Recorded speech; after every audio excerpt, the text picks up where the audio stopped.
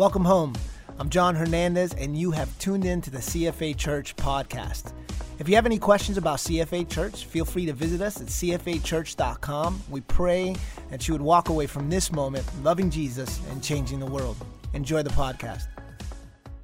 Good morning, Concord. Good morning, Davidson. Good morning to those of you joining us online. If you'll take your copy of God's Word, take it out and turn to the book of Deuteronomy chapter 8. Deuteronomy chapter 8, and we're going to read a part of Numbers chapter 11 as we continue this process of occupying. And I want to preach a word this morning simply entitled Choose. Choose. You see the theme this morning already? Choose the craving. Choose the craving. How many of you found in life that what you like to eat has changed somewhat through the years? When you were 5 years old, you probably didn't come running in or come home from school for that afternoon snack and ask mom for a nice slice of brie. It probably was, hey Dad, could you hook me up with some blue cheese dressing, right?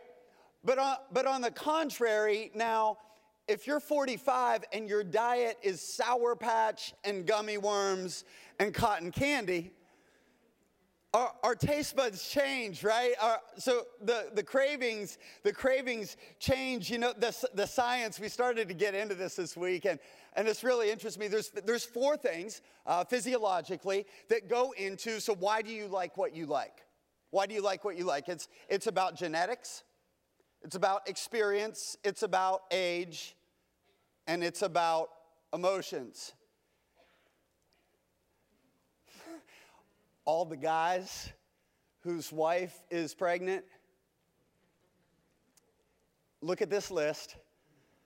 Don't ask questions. Just go to Sonic, okay? Just understand that there are physical reasons going on for all of this. So genetics. Did you know that if your mother had morning sickness, you are more likely to crave salty foods? I don't know why. They don't know why, but it's a direct correlation. Now everybody's going to be texting their mom this morning. Hey, Mom, do you have morning sickness? And they're like, that's what Ruffles for lunch today. I'm going to dive into my Lay's potato chips. So genetics play a part of this. Experience, right? Our experience, and this is made up of things like smell. That's why you just finished lunch, drive-by cookout, and you're hungry again. Because of the smell, like the smell affects us. The aroma of fresh brewed coffee when you walk downstairs in the morning. The smell of popcorn in a movie theater, right? Or what about on the other side? If you are congested and you have a cold and you can't smell, you're not likely to be as hungry. Or what about surroundings? Have you noticed that your surroundings play into this? How many of you discovered that a corn dog tastes different at the county fair than it does in your kitchen? Sometimes it's about your surroundings or even sound and texture. Do you know that if you take, back to the potato chips, if you take potato chips and let them get what we would call stale, so meaning like if they get wet or if they get soggy or that kind of thing, do you know that technically a potato chip that doesn't crunch tastes exactly the same as a potato chip that's crispy? But how many of you are like, no, it doesn't, right? So texture and even sound. Celery, if celery doesn't crunch, when you bite it, throw the celery away. Like even though it tastes the same, it doesn't taste the same. Age plays a factor in this. Listen to this, very scientific. As we age, the regeneration of taste buds, along with smell receptors, begin to fade. And so while the lessening of smell receptors decreases the boldness or subtleness of food, the slowing of the taste bud regeneration lessens the ability to enjoy new food experience. All that to say this, if you're 65 and you go to Cracker Barrel, you can order the same thing every time you go to Cracker Barrel, and nobody has to make you change anything. Tell them, my pastor told me there's science behind that. So how many of you found that with a little more age that I like what I like? emotions like stress cause cravings toward comfort food, fats, sweets, those sort of things. And so they all come into play. And basically the idea that I want to get across to you this morning is that we feed on what we crave. And what we feed on becomes our future. And so if you want to change your future, change your craving. And how many of you understand that I'm not talking about potato chips any longer? I'm not talking about your physical diet. I'm not saying that your physical diet doesn't matter. I'm not saying that God isn't concerned about our physical diet. But this message this morning is not about your physical diet. I want you to think about your spiritual life. I want to say this again. You feed on what you crave. And what you crave, you are predicting your future by your cravings and what you feed on. You can't crave something and feed on that and say, oh God, how come things in my marriage aren't working out? How come things in my relationships aren't working out? How come my finances aren't working out? How come my job isn't working out? If you want to change your future, it's not a magic wand that you just wave over your future. You got to change what you feed on, and in order to change what you feed on, you need to change what you crave. And the great news this morning is just this tracks spiritually just like it tracks physically. So although genetics may play a part in what you crave, it's not the end of the story. We have the ability to change our craving. So let's go to the book of Numbers. Israel been delivered out of Egypt. They're now in the middle of the desert. And basically God is working on them. I think you could argue the entire book of Exodus and the entire wilderness is all about changing the craving. Watch this, Numbers 1, beginning at verse 1. And the Lord heard everything they said. This is not my message this morning, but just because your boss was out of town this week and they didn't hear you complaining about them, God heard you complaining.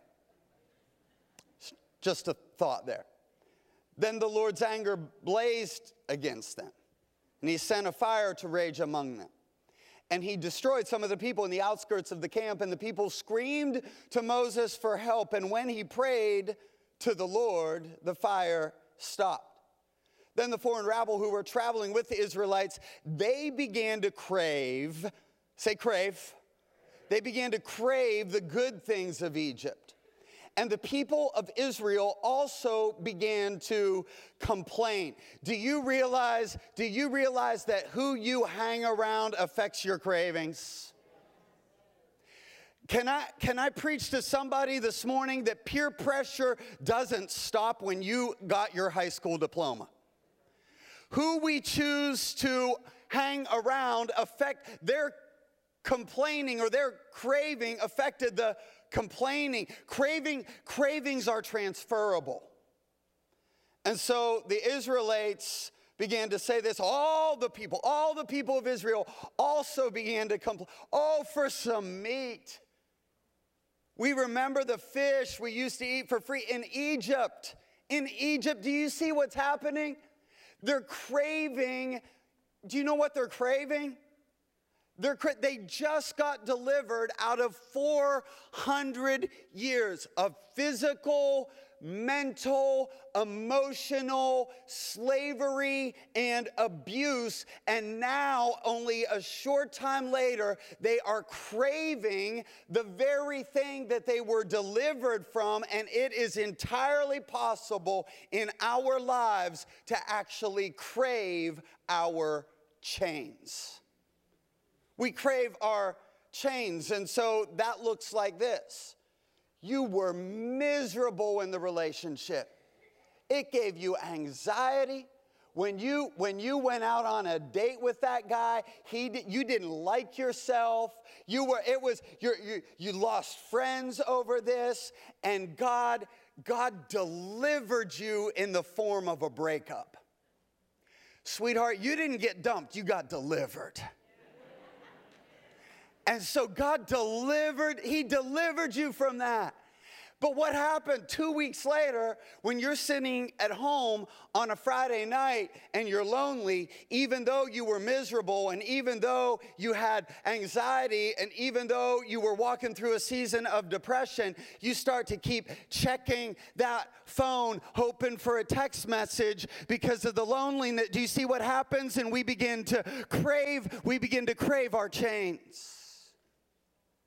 And God has to take us through a process where he begins to break some things. He begins to change the craving. So how do we do this? We got to go to Deuteronomy chapter 8. Be careful to obey all the commands I'm giving you today. See, everybody in our life, everybody this morning has something, a craving that needs to be changed. And here, God's going to unfold how to do that. Then you will live and multiply. You will enter and occupy the land that swore to give your ancestors. Remember how the Lord led you through the wilderness for these 40 years, humbling you and testing you to prove his character and to find out whether or not you would obey his commands. This is the verse we're really going to focus on this morning, verse 3. Here's the system for changing your craving. Yes, he humbled you by letting you go hungry and then feeding you with manna, a food previously unknown to you and your ancestors. And he did it to teach you that people don't live by bread alone. Rather, we live by every word that comes from the mouth of God. And so let me give you 3 steps from God's word this morning, how you can change that craving in your life. And the first step is this: you've got to break the old craving. You got to break the old. See, you didn't think you had those cravings anymore. It's all coming back to you now. Can I submit that if the color of a food is not found in nature, it may not be a natural product that you want to ingest into your body. But you know, you've got the cheese balls, you've got the Sour Patch, you've got the Doritos, you've got the Cherry Lemon Sun Drop, you've got the Suzy Q's, which I didn't even know they made those anymore. You've got you got the Chips Ahoy, you got the chocolate chip, all of this junk food. And why do they call it junk food? It's because it satisfies an initial craving, but it leaves you feeling miserable. And can I just tell you this morning, that's what sin does. The Bible even says that sin is fun for a season. I guarantee that as these items touch your taste buds, you're not going to be thinking, oh, that's miserable. That's horrible. I shouldn't be eating this. No, it's going to what? It's going to develop a taste in you. It's going to develop a craving in you, but it's tomorrow morning when you wake up and you say, oh, I shouldn't have eaten the entire pack of Chips Ahoy chocolate chip cookies. That's why, listen, any preacher that tells you that sin is not enticing, that sin is not fun for a season, that sin doesn't look attractive, the enemy of your soul, the devil, the one who wants to kill you, steal you, and destroy you, that doesn't mean he's stupid. He's not going to come to you putting sin on a platter in a flavor that you don't have a taste for. So it doesn't, watch this. It was 40 years later and the Israelites were still walking through dealing with some of the same cravings that they had. Does anybody else in your life get frustrated with yourself and you say, I've been saved 20 years, I ought not to be having that craving? It takes a while, doesn't it? It's a process, and so we have developed this taste for the junk food of life, and listen, this is what God was doing. So God in verse 3, if we understand what God is doing during different seasons of our life, I'm not necessarily saying that it makes the process that we go through to break the craving any easier, but if you understand what's happening, Like, have you ever been to a doctor's office, and hopefully this doesn't happen, but like the doctor just barges in and doesn't even say anything to you and starts grabbing on you and pulling and poking and prodding and you know, handing you all kinds of things. You're like, wait a second, what's going on? But how many of you understand or appreciate a doctor or a PA or a nurse that walks in and before they touch you, they explain what they're going to do for you?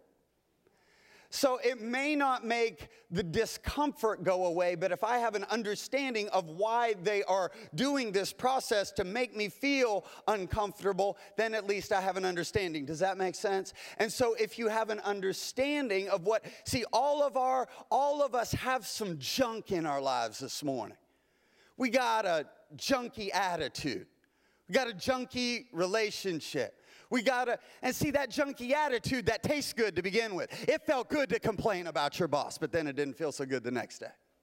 It felt good. It felt good to lash out in anger when your kid finally pushed you over the line and it didn't have anything to do with them, but you had a stressful day at work and you couldn't yell at your coworker, and so you got home and your kid did one thing that in the scope of all eternity wasn't that bad, but you took all the frustration of the day and poured it out on them.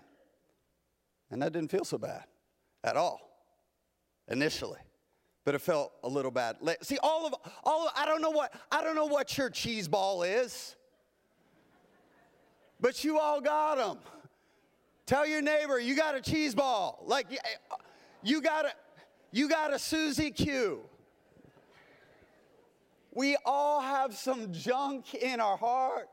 We got some junk in our life, an old attitude, an old thought pattern, an old desire, something even though that we've been brought out of Egypt, that Egypt hasn't necessarily been brought all the way out of us. And so what does God say that he's doing? Let's look behind the scenes. So the physician of your life, the physician of your heart, is now he's telling you what he's going to do before it hurts. Yes, he humbled you. What does the Bible say? He humbled you by letting you go hungry. This is a word for somebody this morning. Your hunger is a gift. Your hunger is a gift. God is allowing there to be a situation in your life, i.e., a desire that you have that's not being fulfilled. Do you know what it's teaching you? It's teaching you to stop relying on yourself and humble yourself and rely on God. So you used to be able to fulfill that sexual desire by a promiscuous relationship, and God took that relationship away, and he's teaching your hunger is a gift, so he can change your heart and attitude and behavior so that he can give you a wonderful spouse one day. Your hunger is a gift. That desire to succeed that you fulfilled for years by greed and tearing people down and gossiping about other people in the office so that they wouldn't get the promotion. God is allowing you to go hungry so he could humble you. He's taking away. See, there's nothing wrong. Do you see that the desire is not wrong? It's the method to fulfillment. The desire for sexual fulfillment is not wrong. It's a God-given desire. It's the way you fulfill it. The desire to be successful and earn a good living and provide for your family is not a wrong desire. It's the way that you fulfill it. And what God is doing during the hungry seasons of your life is he's humbling you and said, you used to be able to do this because of your looks or your personality or your way with words. Well, it's not going to work anymore. You have to break that desire and walk through. Hunger is a season. But if you don't walk through the season of hunger, then you don't walk through the next table. And step 2 is that you have to then reorient your taste buds. Can I just tell you what your salvation experience looked like?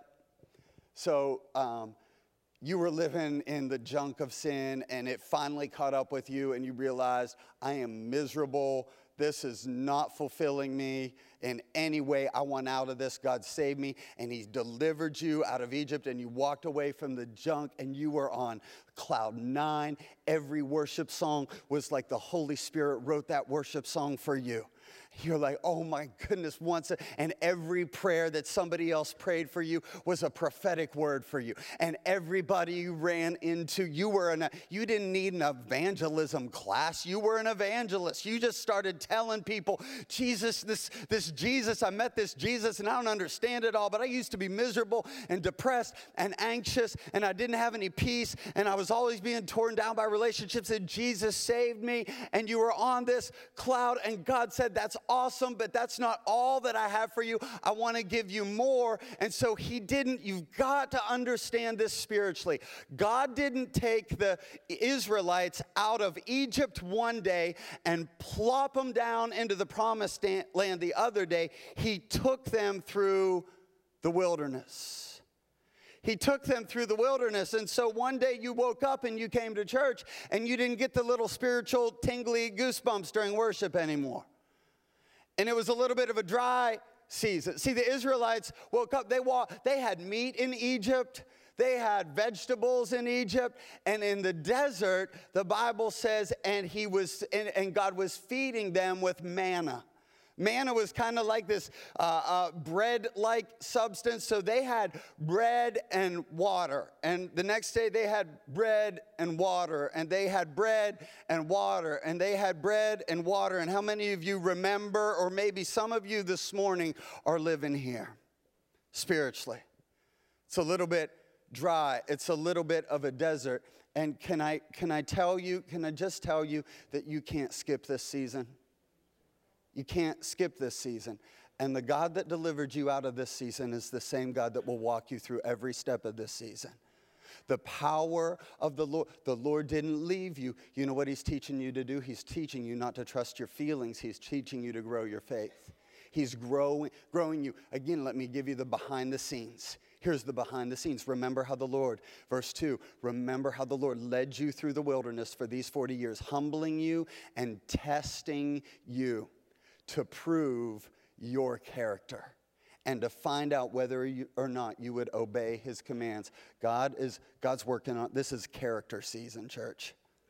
This is character season, where I do the right thing because it's the right thing and not because it feels good.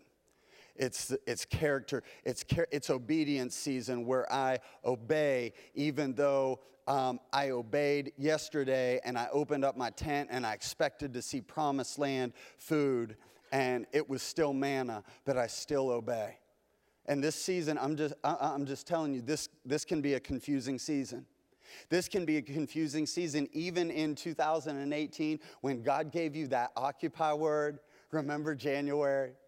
Remember when you got your word remember when God spoke that and you thought, because I thought that you thought like February 1st, I was going to land and occupy.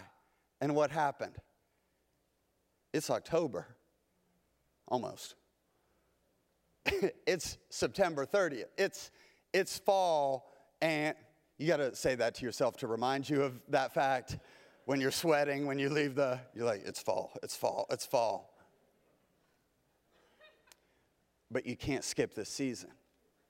And maybe you feel a little bit dry this morning. Maybe you feel like your desert is overwhelming you. Maybe you feel like the presence of the Lord has left you. But here's what God is doing. The Holy Spirit is developing your character. He's teaching you obedience, and he's teaching you, watch this, verse 3c, he did it to teach that people do not live by bread alone. Rather, we live by every word that comes from the mouth of God. Can I give you your action step for this season? This is a word season. This is a word season because your emotions won't lead you. The word has to lead you. The opinions of other people won't lead you, only the word. You got to dive into the word. When you're in this season, you got to read your word more than you've ever read it in your life. You've got to memorize the words. You've got to consume the words. You've got to envelop and surround yourself with the word. So let me even give you a picture here. So this is what happens to you. Let's go back physically. This is what happens to you when you do something called the Whole 30, which I had somebody text me this week, and the text said something like this: y'all need to stop it with this bread is bad nonsense. Jesus did not say, I am the broccoli of life. Jesus did not say, give me this day our daily kale. All right, so just throwing that out. So, but this is the process. They'll tell you, whether it's Whole30 or whether it's anything else in your life, they'll tell you that this thing is a process, right? You don't go from eating this to craving something new the next day. Your body has to break that craving. And so it gives you this step of like, okay, you start off with, okay, this is no big deal. Wait a second, what have I done? And then for the next couple days, you're miserable. And then by the 4th and 5th day, you want to kill everything. And then you just want to sleep. And then you don't understand why your pants are actually tighter when they should be looser. Has anybody walked through this spiritually? Have you, God, I'm obeying you. Why are things getting worse, not better? You got to trust the process. And then the hardest days and dreaming of junk food. And then you start to get the tiger blood. And then you realize, man, I could quit. I could quit now, but God says, I don't want you to quit early. You got to go all the way. You got to press through. A lot of times spiritually, the very time that we think that we have victory, that's not the time to quit. That's the time to press in. So somebody, you're tasting a little bit of victory this morning. The time when you taste victory is not the time to back off in your spiritual life. That's the time to press on even more. Then you're like, you always want to check it out. How do I look? How do I look? How do I look? How do I look? The scale in the mirror. Oh, I could quit a couple days early. Is 28 as good as 30? But then we get to that end. Right? We get to that end, and there's this process. But it's all for this final purpose. Step 3, to develop a new craving. See, the goal of all of this is not just to get out of the junk. The goal of all of this is not where, this is where I love some of the writings of the church fathers. They're so deep, they're so rich, just imagine the kind of relationship you could have with the Lord without Facebook. Like if we just, focused on God, but some of them got it messed up and they thought that the desert was the ultimate spiritual experience. It's not. Like some of them would literally go live in the desert. One dude climbed to the top of a pole and lived on top of a pole in the desert for like 30 days because they thought that this was the pinnacle. And here's what the enemy is doing to some of you. The enemy is lying to some of you and saying, oh, that's all it is. See that occupy word that God spoke to you in January? It's not true. It just ended up being desert. And so why don't you go back? Oh, didn't that taste good? Do you remember how you felt? And here's what the enemy will do during this season is he will remind you of the emotional high of your sin and help you to forget the consequences of your sin. And he'll say things like, this is it. This is all you were made for. This is all you were made for. And it's at that point where you have to remind yourself. And can I just serve as the voice of the Lord can I remind you where you're headed? Can I remind you what your future looks like? Can I remind you? I feel like this is my assignment this morning, is to tell somebody that's been walking through a season of grieving that tomorrow's going to be a little better. Thank you so much for joining us. Here at CFA Church, it is our deepest hope that you have found the place that you can call home.